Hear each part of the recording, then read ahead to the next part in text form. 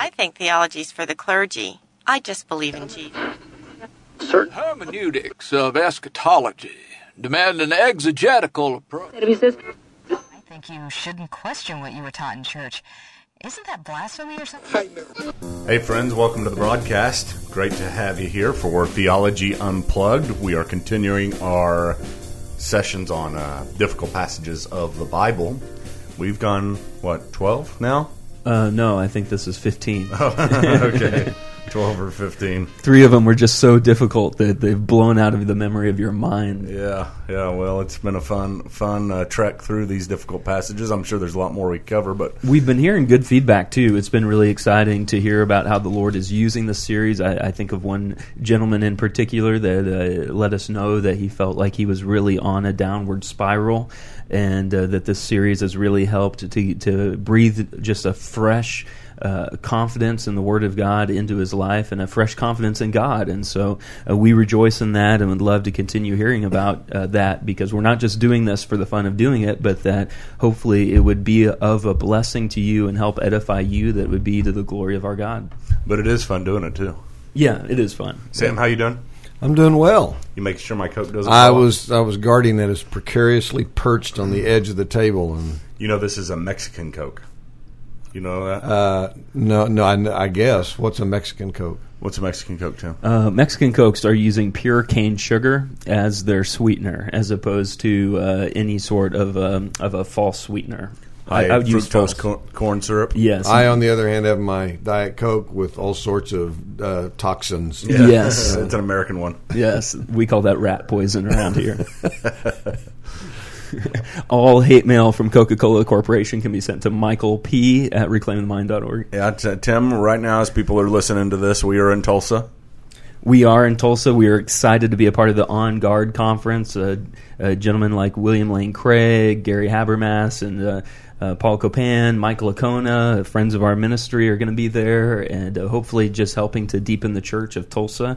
And we are excited to be there. It's not too late to come on over, and we will be the exhibitor of the On Guard conference. We'll have all of our wares set up, all of our Bible study curriculum, all of our things will be there. Michael and I will be there hanging out, so we'd love to see you. Yeah, stop by the booth if you can make it. Go to search for On Guard Tulsa, I think, on Facebook, and that's one of the best ways to find out more about it, where it's at and everything. But if you're listening to this on Friday night, it is an all-day Saturday event as well. So you may get this early Friday, and we've got late Friday night, then all-day Saturday.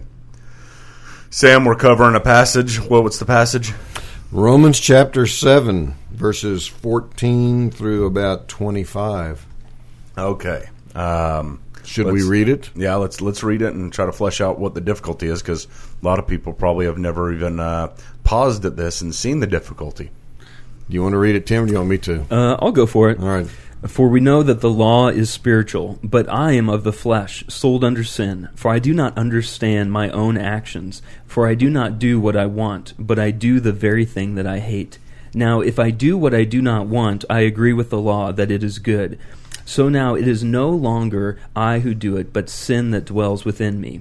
For I know that nothing good dwells in me, that is, in my flesh. For I have the desire to do what is right, but not the ability to carry it out. For I do not do the good I want, but the evil I do not want is what I keep on doing. Now if I do what I do not want, it is no longer I who do it, but sin that dwells within me.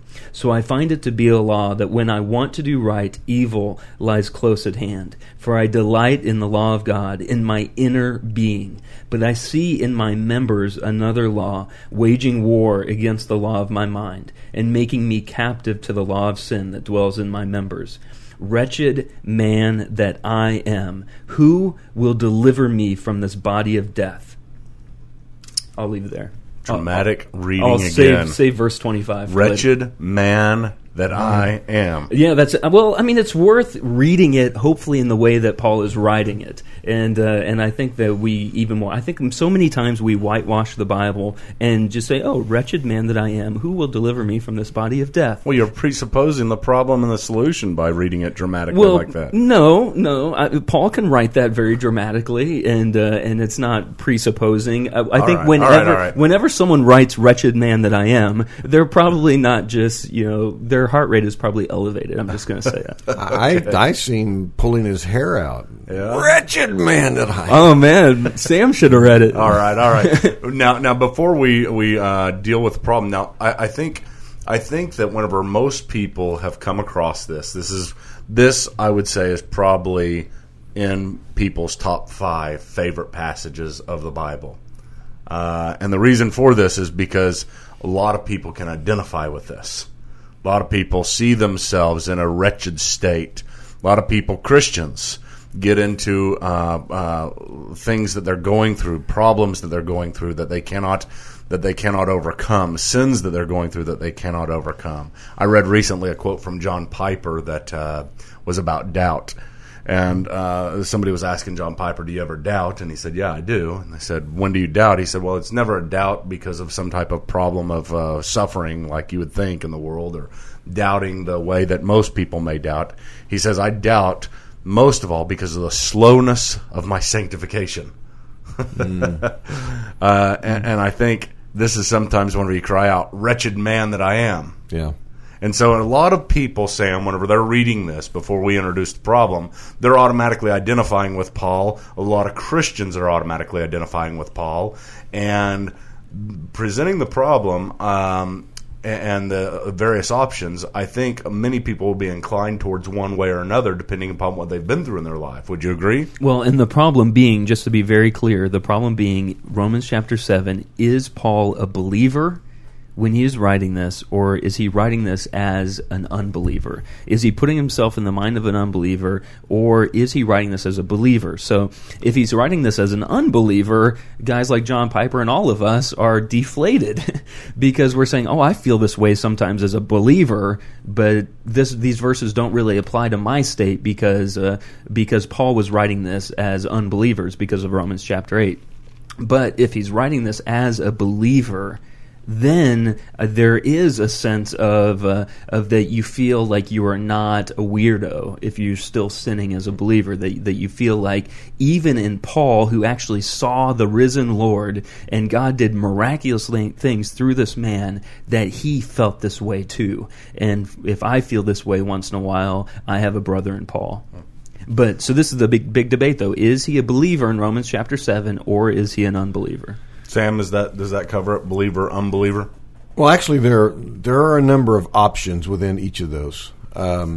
Probably the most traditional view, and I wrote down some names: Augustine, Martin Luther, John Calvin, John Owen, J.I. Packer, John Stott, all argue that Paul is describing the normal Christian life in the sense that we can expect to have this kind of a struggle throughout the duration of our earthly sojourn. And those are some decent people. There's a few heavyweights in there.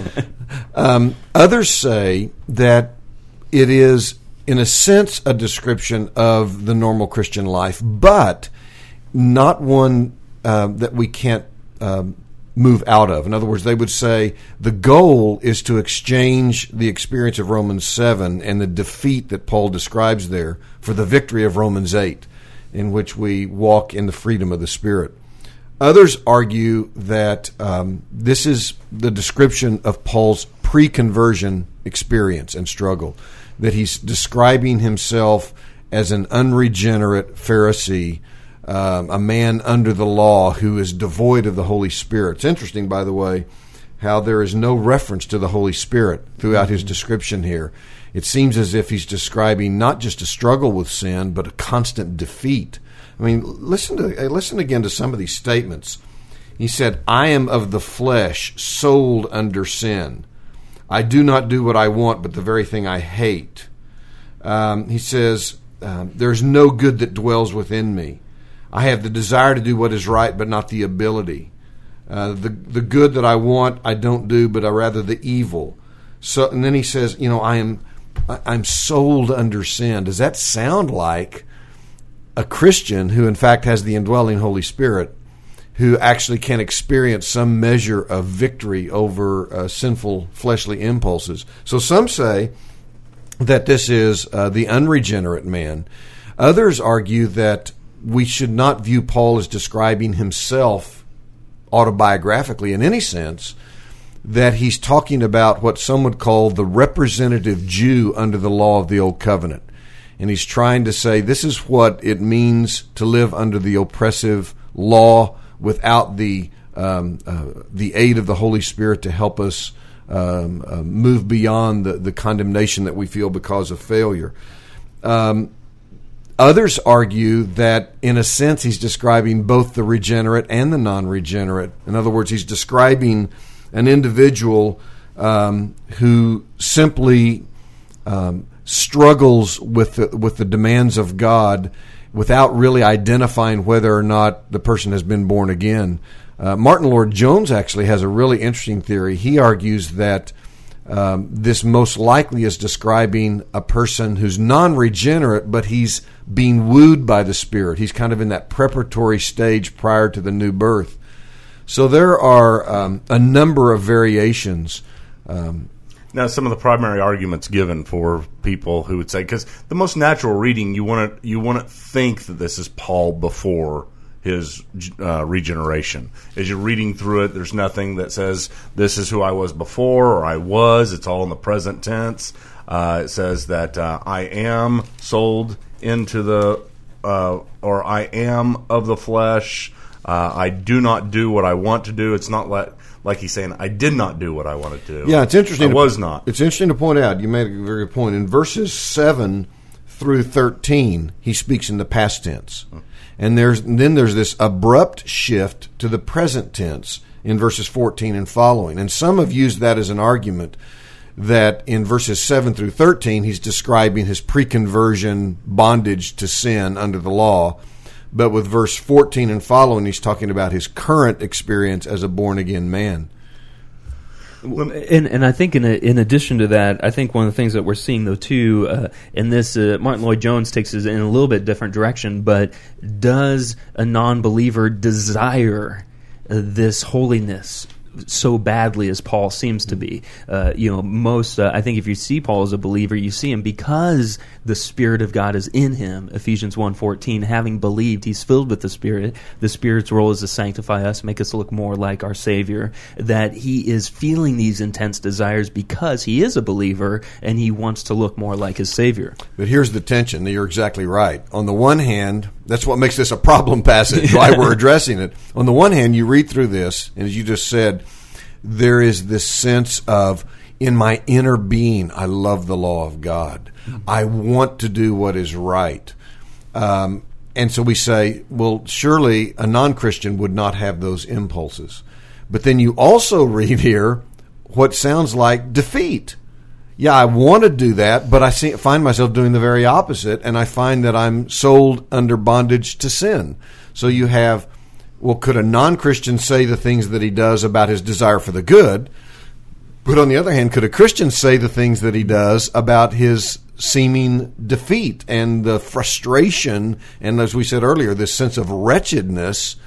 So there seems to be an inconsistency in both views. How could a non-Christian person say the law is good, I consent to it in my inner being, I want to do what is right, I delight in the law of God, but how could a Christian say, but I see in my members another law waging war, making me captive to the law of sin? I mean, think back to, we all know that great text in Romans 6, where Paul says in verse 14, sin will have no dominion over you since you are not under law but under grace. Or here he says, sin shall have no dominion over you. And here in chapter 7, if he's a believer, he says, I am of the flesh, sold under sin. Mm-hmm. So that's the conflict. Is this pre-Christian struggles, or is it post-Christian frustration? It's a very difficult decision to make. Well, one of the things that we know when we are reading Paul is that Paul uses a lot of therefores and so alsos and a lot of arguments, right? And a lot of run-on sentences. He gets passionate, forgets to end sentences, and he just keeps going. Well, first of all, he starts off with an argument that he's trying to make in most cases, especially within Romans, and there's a very clear pattern that he's moving towards. But I think you're right, Tim. Often, whenever you lose Paul is whenever he gets excited. I mean, that's where he doesn't end things the right way or continue sentences or use proper grammar. I think of Romans chapter 5, verse 12, where he has a just as without a so also. There's often these times, and it seems like we've moved into this period where Paul has not led us as well as he sometimes does. And so we're pausing here and saying, what just happened? Is there a transition? Because how in the world could Paul be saying this? And I think really, guys, we're dealing with two questions rather than one. And Sam has already alluded to this, but I just want to let our audience follow us as closely as possible. The first problem is this: is Paul speaking of himself as a believer or an unbeliever? If he's speaking of himself as an unbeliever, problem number 2 is not a problem.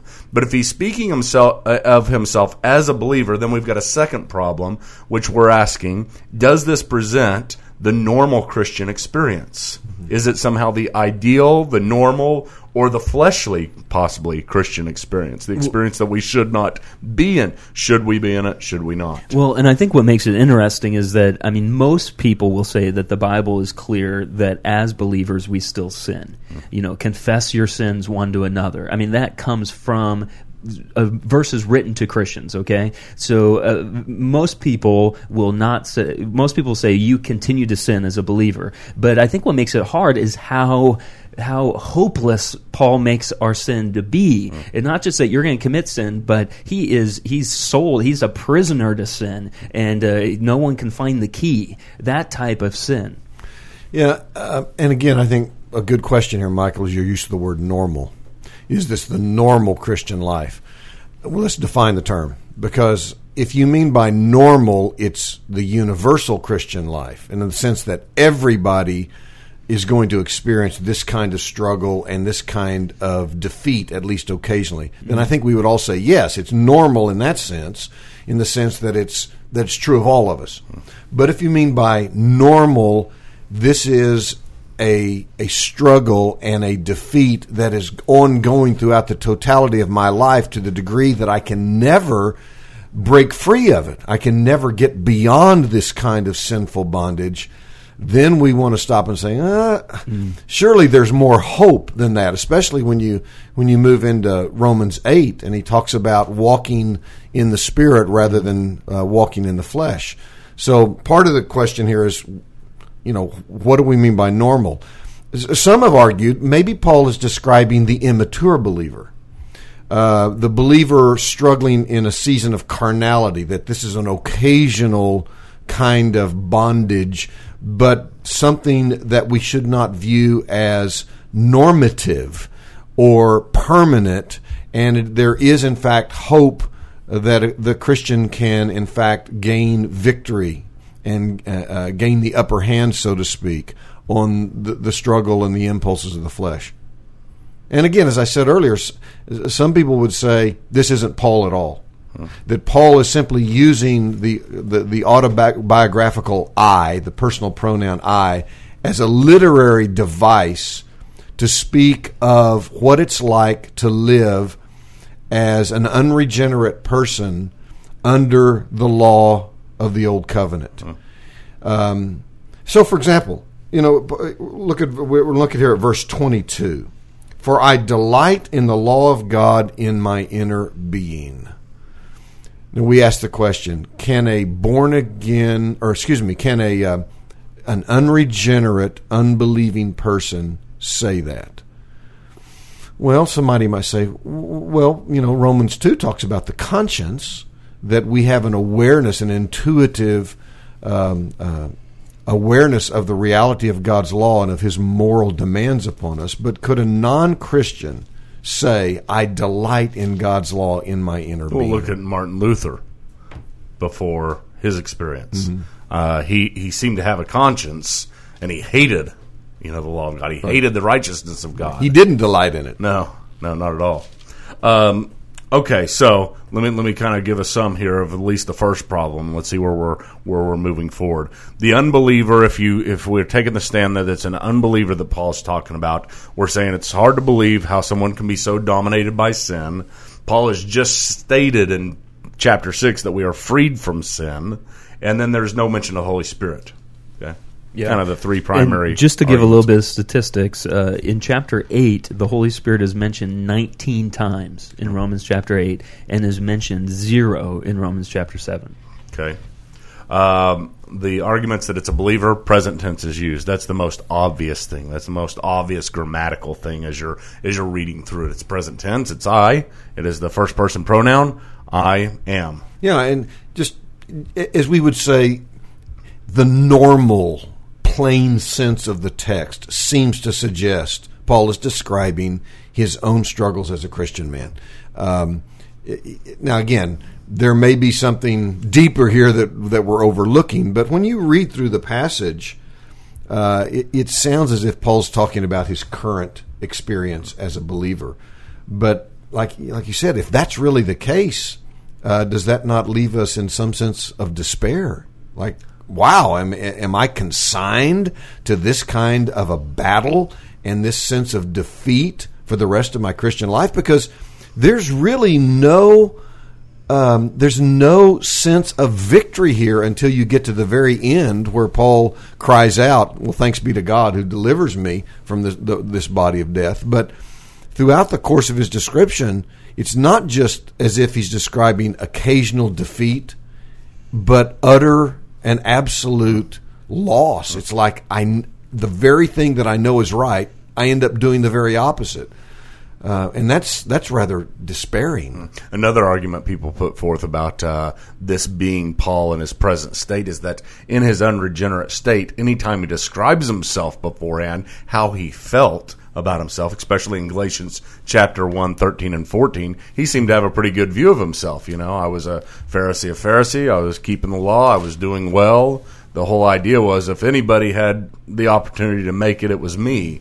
And so it doesn't seem characteristic of Paul to describe his previous thought pattern in such a way as this conflict. Yeah, in fact, you just referenced it. Philippians 3:6. He's obviously in Philippians 3. He's talking about his pre-conversion experience. He's talking about his life as a Pharisee, and he says, "As to zeal, a persecutor of the church." Now, listen to this phrase: "As to righteousness under the law, blameless." And so many have said, if you want to argue that Romans 7 verses 14 through 25 is describing Paul's pre-Christian experience, these two texts are in conflict. Because that would mean that Paul is saying in Romans 7, I was experiencing this horrific struggle. I was condemned in my soul. I was constantly laboring under a sense of guilt and failure. My conscience was deeply wounded. And yet in Philippians 3, he says, when it came to righteousness under the law, I was blameless. Now, the way they get around this, those who argue that Paul is describing his pre-Christian experience in Romans 7, they have a way of getting around it. They say that Philippians 3 is describing how he was perceived externally or outwardly by others. Mm-hmm. In other words, Paul's saying, when you looked at me and observed my Pharisaical lifestyle, you would say, that man is blameless. That man is observing the law of Moses fully and completely and faithfully. So is Paul in Philippians 3 talking about the outward perception of his behavior as a Pharisee? But Romans 7 is talking about his inward struggle that to which others obviously did not have access. Okay. Now, one thing that I mentioned at the very beginning, and I think this is, for me, this is the tipping point. Number one, I see this as it's hard for me to see this outside of Paul's present condition. I'm not saying it's his ideal condition, but his present condition of him as a believer. Is that just because you want him to be a believer to justify your life? Exactly. I mean, honestly, in one sense, I am pulled in that direction because here's the deal: I've had that experience myself. I've had this struggle myself, and I immediately identify with it. I could have written that as a certain perspective. It doesn't necessarily make it true. I think at the end I could have said something like, thanks be to God that I've been delivered from this and there is hope. But at certain times in your life, in your Christian experience, you do feel this way. Now, you just, key phrase, at certain times. So I think what you're suggesting is that if in fact Paul is describing what we would call, quote unquote, the normal Christian experience, this is periodic. It's occasional. It's not, and I think it's important that people hear this, we're not suggesting, because I do believe Paul is a Christian here. That's my own personal conviction. Tim, real quick, you want to vote, Tim? I'm there as well, yes. Okay. And Michael? Yeah, there. Okay. We don't want people to walk away from this thinking, good grief, this is really depressing. You mean I'm never going to have victory over these sinful fleshly impulses? No, I don't think that's what Paul is saying. I do think he's a believer, but he's talking about periodic occasions in which the things that he so desperately wants to do and delights to do, he does the opposite. So we don't want to leave people walking away depressed, giving up all hope, saying, well, if this is normative Christian living, I'm just going to quit trying. Well, let me piggyback on that, though, because I think that this is exactly, though, why we need to keep trying. I mean, Paul himself wrote to Timothy in 1 Timothy 4:16, keep a close watch on yourself and on the teaching, or other verses say keep a close watch on your life and your doctrine. And I think Romans 7 has, I think, a potential for us to realize that every single day, though, we desperately need a living Savior. And so it'd be, if Jesus just decided to go on vacation, the Spirit just decided to go on vacation and leave us to ourselves, we are in the sweet spot of Romans 7 and we have no hope.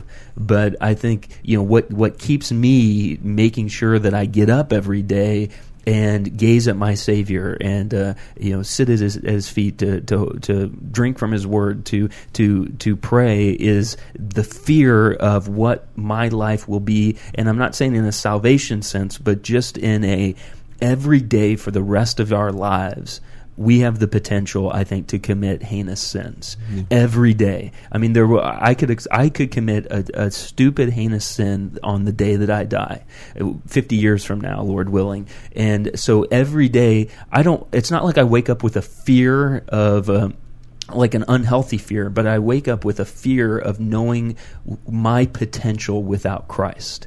And so I, instead of looking at Romans 6 as a beatdown, or Romans 7 as a beatdown, I think Romans 7 gives me a proper, sobering view that I cannot get away from my God. I've got to stay near to Him so that I have the hope of living out Romans 8. And another thing that's, I think, it sounds like a strange word of encouragement, but I don't think the non-regenerate man or woman would cry out, wretched man that I am, who's going to deliver me? The fact that Paul is burdened by this defeat, that he's broken, that he's grieved, that he's in anguish over the fact that so often he does the opposite of that which he really wants to do, indicates that the Spirit of God is in him. I totally agree. If there were no indwelling Spirit, would there be the battle that he even describes? It's the presence of a conflict that I think ought to give us some measure of encouragement. I want to read something. I know we're close to the end here, but there's a quote from A.W. Pink on this passage that I think is helpful, so I want you to listen to this. He says, "This moan, O wretched man that I am, expresses the normal experience of the Christian. And any Christian who does not so moan is in an abnormal and unhealthy state spiritually.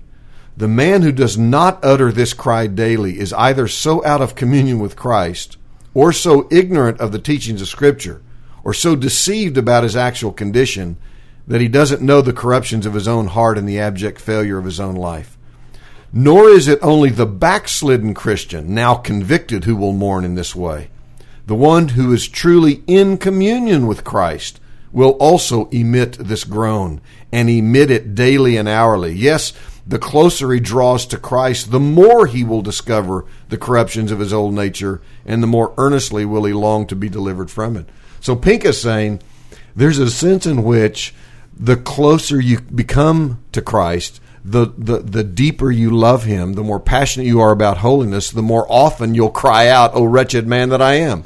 Yeah, well, and look at the parable of the two people who are praying, too, that Jesus tells, and the righteous man who is basically saying, "God, you're so blessed to have me, and I'm glad I'm not like him," and then the other guy who's just saying, "I'm a wretched man, please have mercy on me, a sinner." And Jesus is saying, "I'll take the second guy any day of the week."